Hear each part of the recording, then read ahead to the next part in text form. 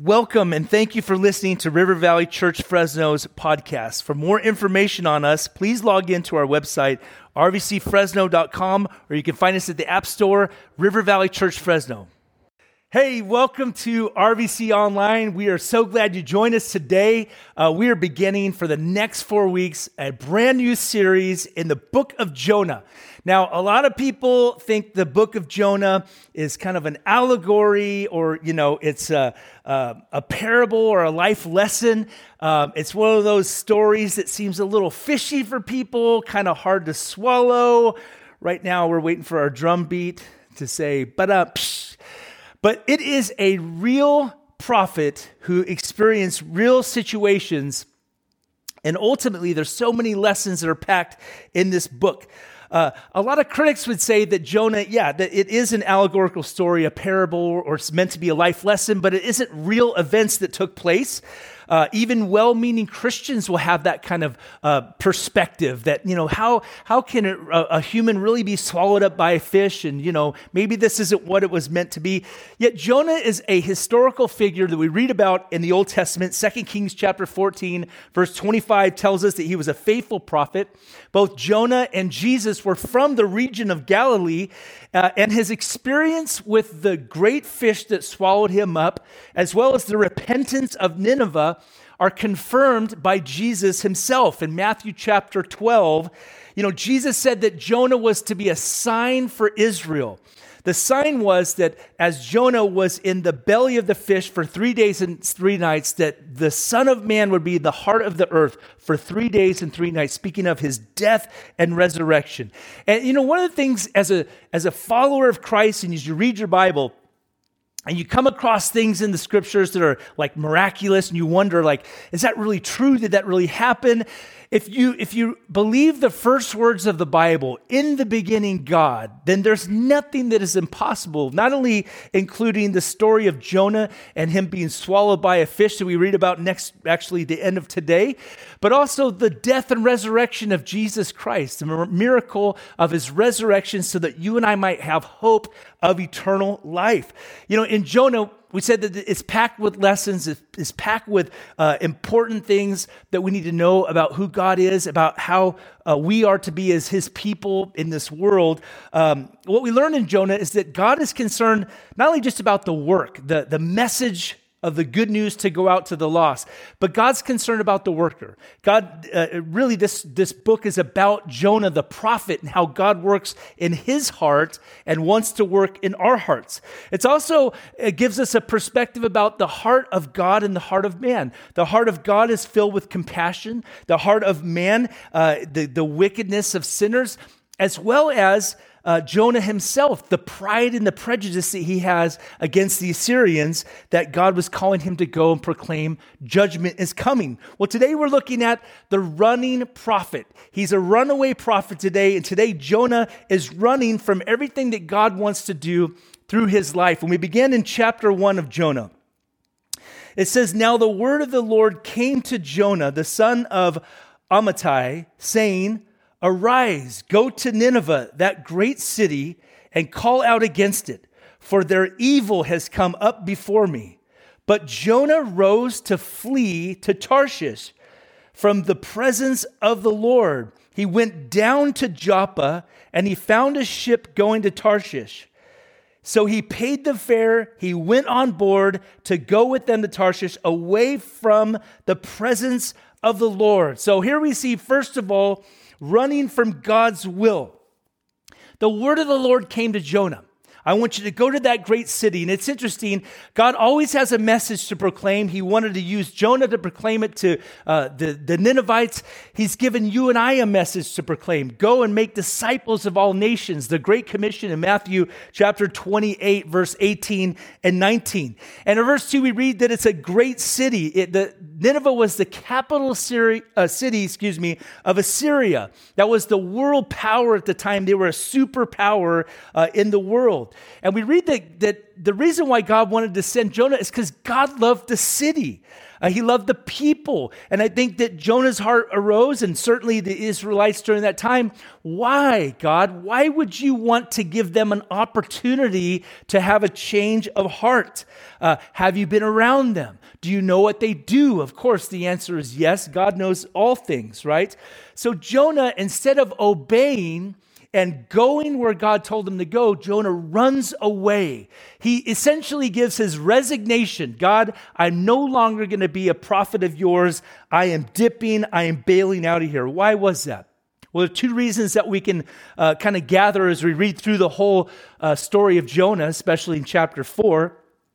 One is his hatred for the Assyrians.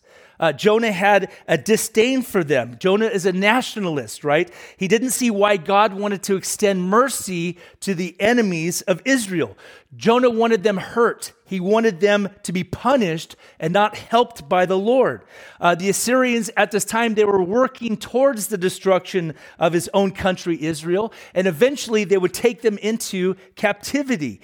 They were known for such cruelty to their captives. In fact, it's recorded that many cities would commit mass suicide to avoid being captured by the Assyrians. It's not just his hatred or disdain for the Assyrians, but it was also his love for his nation, the nation of Israel. He had this national pride. They were the enemies of Israel. Perhaps this could jeopardize his popularity as a prophet in Israel, going to the enemy and proclaiming judgment, and perhaps they might actually turn and respond to God's word. Jonah doubted the goodness of God. I think that that's something that we see from the beginning of Scripture, that we have doubts about God's goodness, and if I really follow through and obey him, is anything good going to come to me, right? God, why would you, God, if you're so good, why would you give them a chance, the ones who want our destruction? Why would you give them a chance to turn and experience grace and mercy? So Jonah resents this idea that God's grace could be given to them. Right? He wasn't going with a message of approval. Hey, God approves of who you are. No, it says that their evil had risen to God. But it was to go with the message of judgment. But Jonah knew that that might be an opportunity for them to repent. And so here Jonah is filled with this pride. He has this hatred or disdain for the Assyrians. He has this love for Israel, his own nation. And we see that it's just pride. He thinks that he thinks that the nation of Israel, that they're the ones who deserve God's grace and mercy, and nobody else. The others don't. Forgetting that he himself is a recipient as an Israelite. He's a recipient of God's mercy and grace, not because they were worthy or that they had done such great things that God decided to reach down to them and lead them and call them his own, but it was because of mercy and grace. Isn't that funny? That here Jonah, he resents the idea that someone else would receive mercy, though he himself enjoys the very mercy and the grace that he's received, that the nation of Israel has received from God himself. You know, the Bible says that all have sinned and fallen short of God's glory. That there is no one good, no, not one. That's what Paul said in Romans chapter 3. He resented that God's heart was a heart of grace towards the ones he didn't want to receive grace.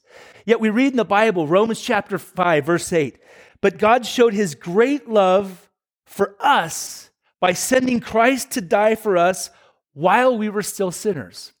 All of us have sinned. All of us have broken God's commands. None of us deserve God's mercy, and yet Jonah wanted to make sure that others didn't get it. That's why he's running from the call of God. You know, we become like Jonah in so many ways in our lives, right? When we create a category of this group of people that are kind of beyond God's reach, or we're not willing to extend a hand to personally help them because they feel like they're outside of our group, if you would, that I'm comfortable helping them. I'm comfortable seeing them come to know God and his mercy and his grace. You know, to put this in perspective, what God was asking Jonah to do right here would be like asking a Jew in New York City during World War II to go to Germany and proclaim the good news of Jesus. That's essentially what Jonah was being asked. Now you kind of get the sense that you as a nation want our destruction and actually are working towards, the Holocaust, killing millions of my people, and yet God wants me to go and proclaim judgment and they may turn. That's why Jonah was running, right? Many of us, I think we struggle. We might be just like Jonah in so many ways. When we get frustrated at God's willingness to accept and welcome the Assyrians of our lives, right? Well, God wants to break through Jonah's prejudices. He wants to break through our religious prejudices. And he wants to show us what the gospel is. This is what the gospel is and does. The gospel is for all sinners, right? Here we are 2 weeks or a week, I guess, away from an election. Couple days away from an election if you're watching this, right? You might be watching this right now and you already know who won. Here's Jason and I. We have no idea who's going to win the election. God does. That's the good news.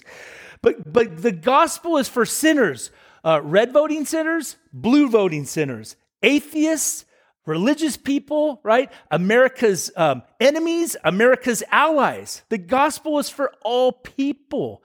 And that's what Jonah became frustrated at. And that's why he decided to bail.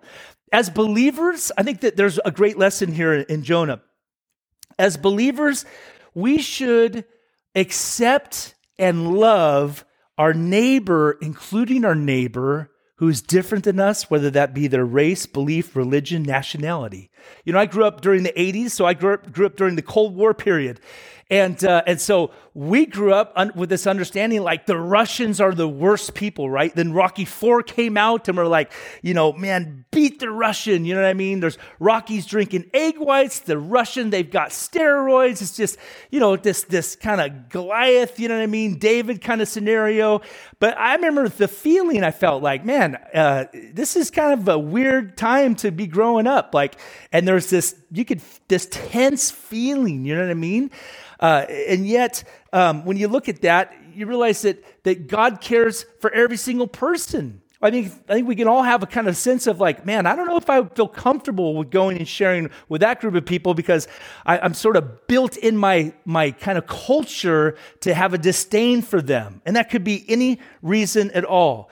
God cares, by the way, how you and I view people and treat people different than us, vote different than us, and believe different than us. And we can get a little closer. How about, does the gospel that you and I proclaim, are you okay with God reaching those who've hurt you?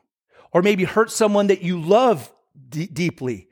How could God give them mercy when they've done such horrible things to me, right? There's a lot of people, including people in the church, and maybe that are watching right now. I want you to know that the gospel is this. The gospel provides healing for the broken and abused, but it provides forgiveness for the offender and the abuser. Isn't that crazy? Like God's got this ability to heal the broken, but also to forgive the broken and the ones who are the abusers, the offenders. Of course, there's accountability. Of course, that people have to own up to what they've done, but God is willing to forgive all who come to him. And so it's this strong disdain for them that led to his rebellion and to run from God's call. And what you see is Jonah, he found a way to escape and to run away from God. The next we see from the text is that he's really trying to run from God's presence. He runs from God's call. No, I'm not going to go there. And 2, I'm running from God's presence. 3 times we read in this chapter that he's running from the presence of God. In verse 4, it says, "But the Lord hurled a great wind upon the sea, and there was a mighty tempest on the sea, so that the ship threatened to break up. Then the mariners were afraid, and each cried out to his God. And they hurled the cargo that was in the ship into the sea to lighten it for them. But Jonah had gone down into the inner part of the ship and had laid down and was fast asleep. So the captain came and said to him, 'What do you mean, you sleeper? Arise, call out to your God. Perhaps the God will give a thought to us that we may not perish.' I want some space," Jonah would say. "I want to get away from the presence of God."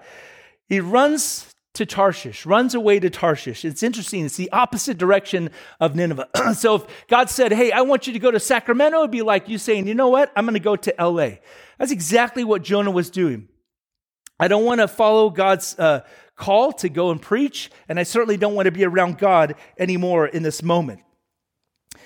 Joppa, interesting town. Joppa was this famous city, at least in the Bible, because now here's where Jonah goes and gets on a boat to run away from the presence of God. But it's also the same city that Peter was in. And it was kind of the same kind of issue that God was dealing with the heart of his people. Peter had a little moment of just a vision. He saw a sheep being let down from heaven, and there was all these unclean animals that he as a Jew could never eat. And so these 3 little piggies go by, right? And then God says, Peter, rise up and kill and eat.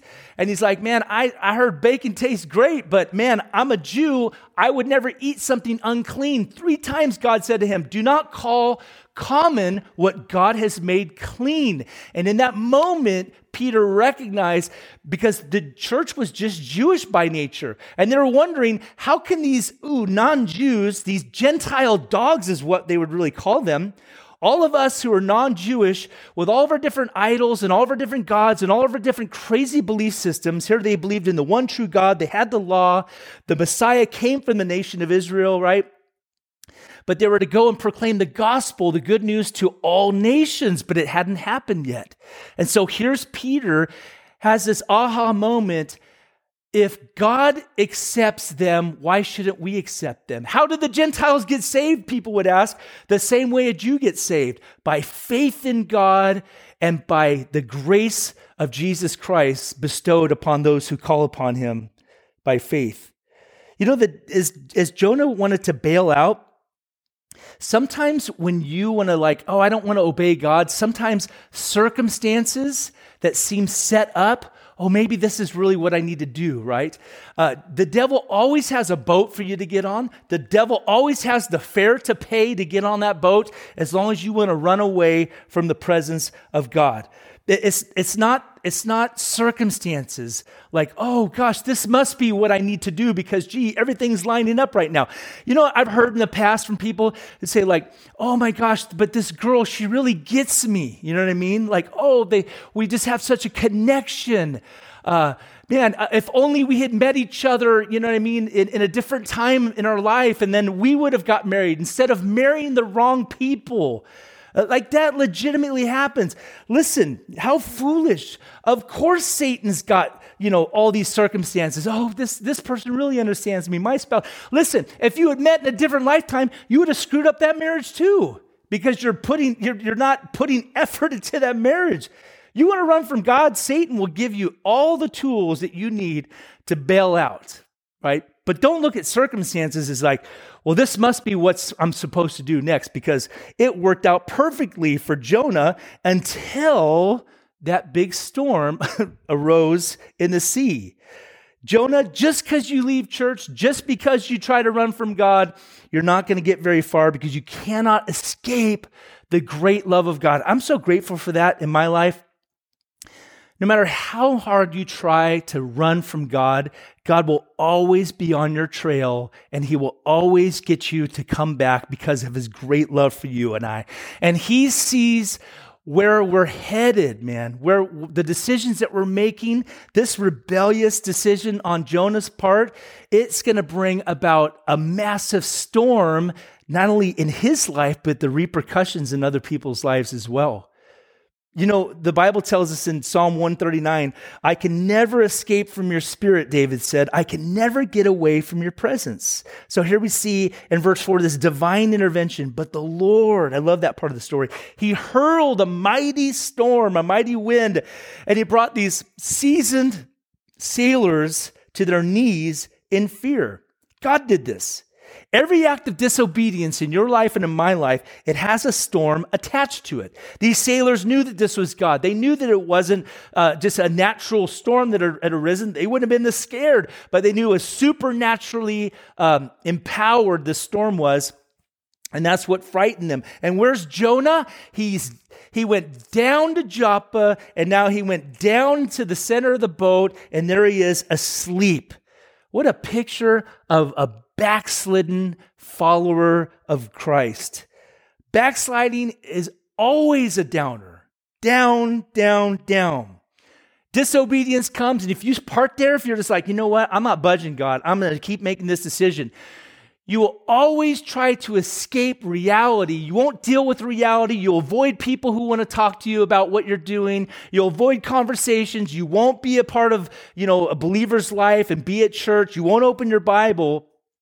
And you'll try to escape, sleep, numb, amusement, whatever it is. That's what Jonah's doing right here. And every step away from God is a step downward, away from joy, away from peace, away from blessing. And when you and I take steps away from God, away from His best for our life, away from Him, in disobedience, we're the ones who are missing out. That step, by the way, will take you farther than you were willing to go, right? Farther than you intended, and it will cost you and cause more problems than you ever could have anticipated. And in that moment, man, none of it registers for Jonah nor for the rest of us. Other people felt it. His disobedience now caused a little bit of mess in these sailors' lives, right? They're praying, Jonah's sleeping. And then in verse 6, it's like, hey, awake up, sleeper, to get a rebuke from the world. Wake up and pray for us, for we perish. That's an interesting word that they would use that there. The same idea and concept, John 3:16, for God so loved the world that He gave His only Son, that whoever would believe in Him would not perish. That's the message that Jonah had, that believe in this God and turn your life to Him and you won't perish. And here they are saying, prophet, would you pray? Because we're perishing. We don't want to perish. Jonah is not aware, but he finds out that as he runs away from God's call, he's running away from God's presence, he's running right into God's incredible mercy. Check this out in verse 7. It says, and they said to one another, come, let us cast lots. We want to figure out who caused this problem, right? That we may know on whose account this evil has come upon us. So they cast lots, and the lot fell on Jonah. Then they said to him, tell us, on whose account this evil has come upon us? What's your occupation? Where do you come from? What is your country? What people are you? And he said to them, I'm a Hebrew, and I fear the Lord, the God of heaven, who made the sea and the dry land. Then the men were exceedingly afraid, and they said to him, what is this you have done? For the men knew he was fleeing from the presence of the Lord, because he told them. Then they said to him in verse 11, what shall we do to you that the sea may quiet down for us? For the sea grew more and more tempestuous. And he said to them, pick me up and hurl me into the sea. Then the sea will quiet down for you. Notice this, he takes responsibility. For I know it is because of me that this great tempest has come upon you. Nevertheless, the men rowed hard to get back to the dry land, but they could not, for the sea grew more and more tempestuous against them. Therefore, they called out to the Lord. Here they are calling out to the one true God, Jonah's God, who he's disobeying and running from right now. And they call out to Yahweh and they say, O Lord, let us not perish for this man's life. Lay not on us innocent blood, for you, O Lord, have done as it pleased you. So they picked up Jonah, hurled him into the sea, and the sea ceased from raging like a light switch from light to dark. All of a sudden, the sea calmed down. And then what happened next is the men feared the Lord exceedingly, and they offered a sacrifice to the Lord, and they made vows. Look at verse 17. And the Lord appointed a great fish to swallow up Jonah, and Jonah was in the belly of the fish 3 days and 3 nights. Did God send that storm to punish Jonah? No, God's discipline always it's not from a heart of anger. It's not from a heart of rage, but it's from a heart of mercy. And it's from a heart of love. It's not to get us back for what you did, but to truly get us back to Him, right? Hebrews 11, verse 5 and 6 says, and have you forgotten the encouraging words God spoke to you as His children? He said, my child, don't make light of the Lord's discipline. Don't give up when He corrects you, for the Lord disciplines those He loves, and He punishes each one He accepts as His child. If we go shopping, you go to Target and you hear a little kid that's just like just rambunctious, not listening to his mom or dad, and you're just kind of like, hey, hold up, man. You go to aisle 11, like, are you going to spank that kid? Like, I don't know. I mean, I'm done raising kids. I don't know if people spank anymore or whatnot, but you want to like take his iPad away. You grab that iPad, like, oh, you got Generation 8? You little spoiled brat, right? You're going to give him a timeout? Do something. Why don't you go? Why am I not compelled to go and actually, spank that child? I want to know why? Because it's not my kid. God disciplines his own children. You wonder why, why does my coworker get away with this? Well, your coworker doesn't belong to God. God disciplines us. He loves us, right? It proves that we belong to him, that he allows storms to rise up that are attached to our disobedience. It's not to get us back, but it's to bring us back into a healthy relationship where we can receive his joy and peace and blessing once again in our lives. Sometimes God intervenes in our life through the pain of our decisions, the storms, if you would, of our decisions. Luke chapter 15, the younger brother squandered all of his father's inheritance away, and it wasn't until he began to be in need that he actually, his own hunger, physical hunger, man, and discomfort for where he had to sleep at night, when he realized, like, I got to go back to my father's house. Sometimes God allows the pain to get, more intensified in our life, the storm to get more tempestuous, as we see in Jonah's life, to get us back to that place where we're actually back on track with the Lord. Jonah was found out. He gives witness, right? Hey, I am a believer in the God of Israel. I'm a Hebrew, right? The God who created the heavens and the earth, the land and the sea. And they said to him, why have you done this?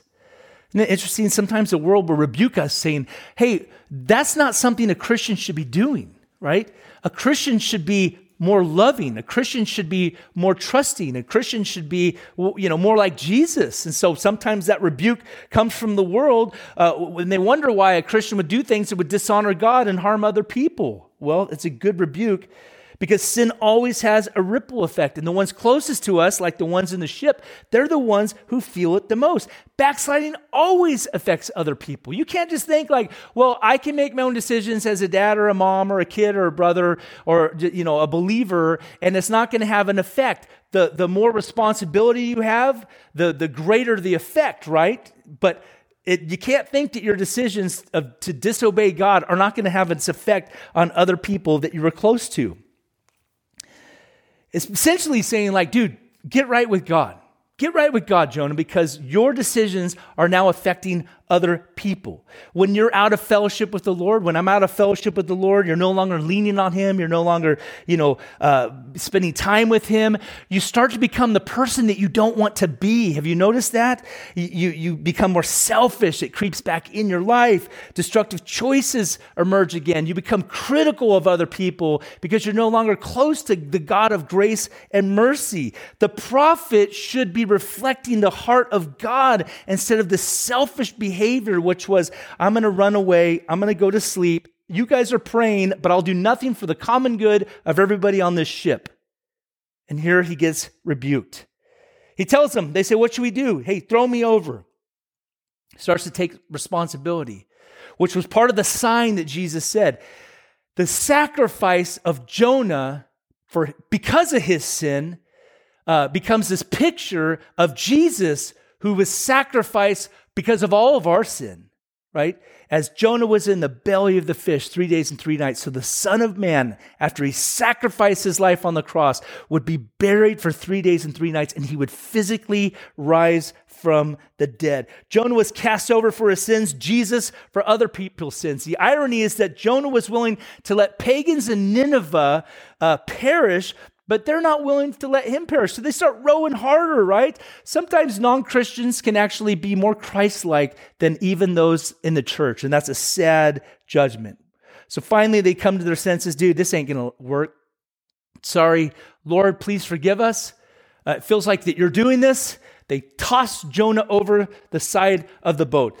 2 times within 3 days, Jonah gets hurled, once from the side of the boat, the other out of the mouth of the fish that we'll read about next week. The sailors have a radical experience.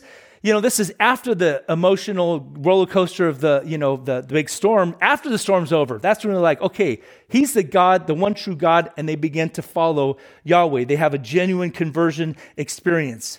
Jonah was, though, giving up on himself. Just throw me over. Giving up on God. But God wasn't giving up on Jonah. He prepared a great fish, which is a miracle. And here now, Jonah realizes that it was God's mercy as he was running from his call, running from God's presence, and he ran right into the mercy of God. The moment Jonah hit the water, the mercy of God reached up in that fish's mouth and swallowed him up and wasn't going to let Jonah perish, but Jonah was going to learn some lessons in the next 3 days about the heart of God, his mercy for this nation and city that he wanted him to go preach to, as well as Jonah himself, the disobedient prophet. Some great lessons in this chapter. There's a couple I want you to think about right now. One of them is this. Is there any area of your heart, any area of your life today that you're resisting the Lord? You're running from something that he's calling you to do, and yet you continue to say, you know what, Lord, no, not yet. No, not at this time. No, God, I'm not going to give this up. Just know this, like Jonah's story, every disobedience has a storm attached to it. If the Lord is calling you to make a decision today, if the Lord is calling you to leave something behind and to move forward to something that he has for you, an area of your life of obedience, to go and forgive someone that needs to be forgiven, to go and do something that he's calling you to do, man, take that step forward, learn from Jonah's story, and don't go running from his call upon your life, right? Get right with the Lord today. Here's another one. Do you resent the idea? I want to challenge our prejudices. I want to challenge our selfish pride that we think we deserve God's grace, but there's somebody else in this world, in this life, that does not deserve it. Do you resent the idea that God may show grace and mercy to someone that you think doesn't deserve it? Can I encourage you right now? Let it go. You do not deserve God's grace and mercy. I do not deserve God's grace and mercy. The moment you and I, as one of my brothers often says, we get downwind from ourselves and we realize that the stench that we smell actually is coming from us. And you realize that, man, it is miraculous grace that has saved you. That's when you realize that, you know what? Who am I to say to God, no, God, they don't deserve it, when we ourselves don't deserve that? You thank God for his mercy and his grace for your life, and you recognize that we all deserve God's grace and judgment and wrath. If you're in that spot, man, I want to encourage you, repent. God, I'm sorry that I would ever ask you or have a feeling that to withhold grace from someone that you want to extend it to. Pray for him, by the way. Pray for him. That person. It might be that Jesus wants you to actually reach that person that you think doesn't deserve God's grace in your life. It might be a family member. It might be an old friend. Running doesn't always, as we think about this last little thought, running doesn't always happen as fast as it did for Jonah here.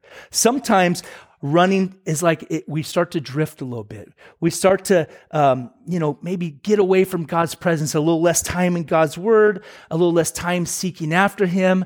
And you start to slowly drift away from the Lord and you're running from the presence of God. Let me encourage you right now. Wake up. Come back to him.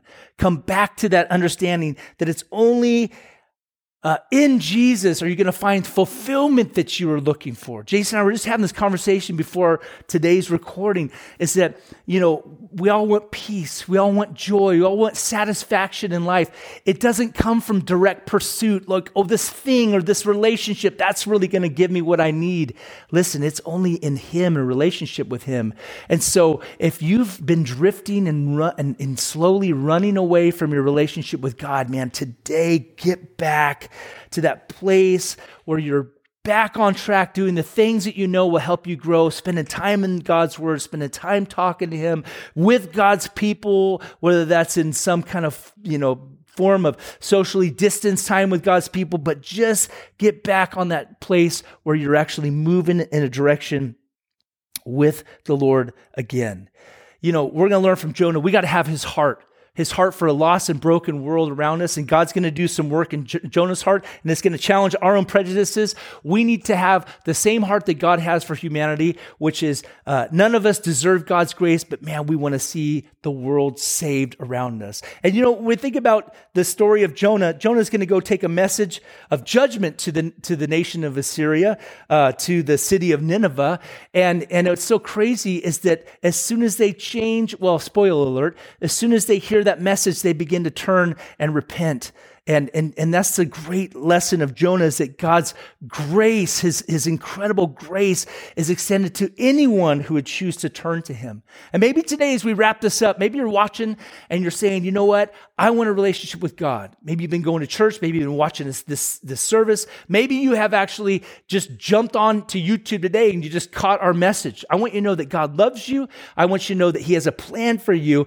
But it begins with you surrendering your heart to him. What does it look like for me to become a Christian? It looks like this. You realize that you're a sinner, that you too have broken God's commands, just like all the people in the world. All have sinned and fallen short of God's glory. It looks like you recognizing that Jesus died for you on the cross, personally for your sins. The Bible says that God made him who never sinned to become sin for us so that we might become the righteousness of God. It means you repent of your sin. You say, God, I'm sorry for my sin.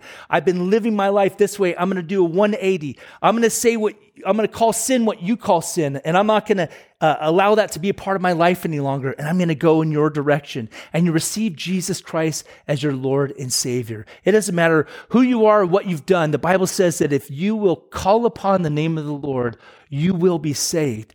You get on your knees today. You tell God, I'm sorry for my sin. God, I want you to come into my life.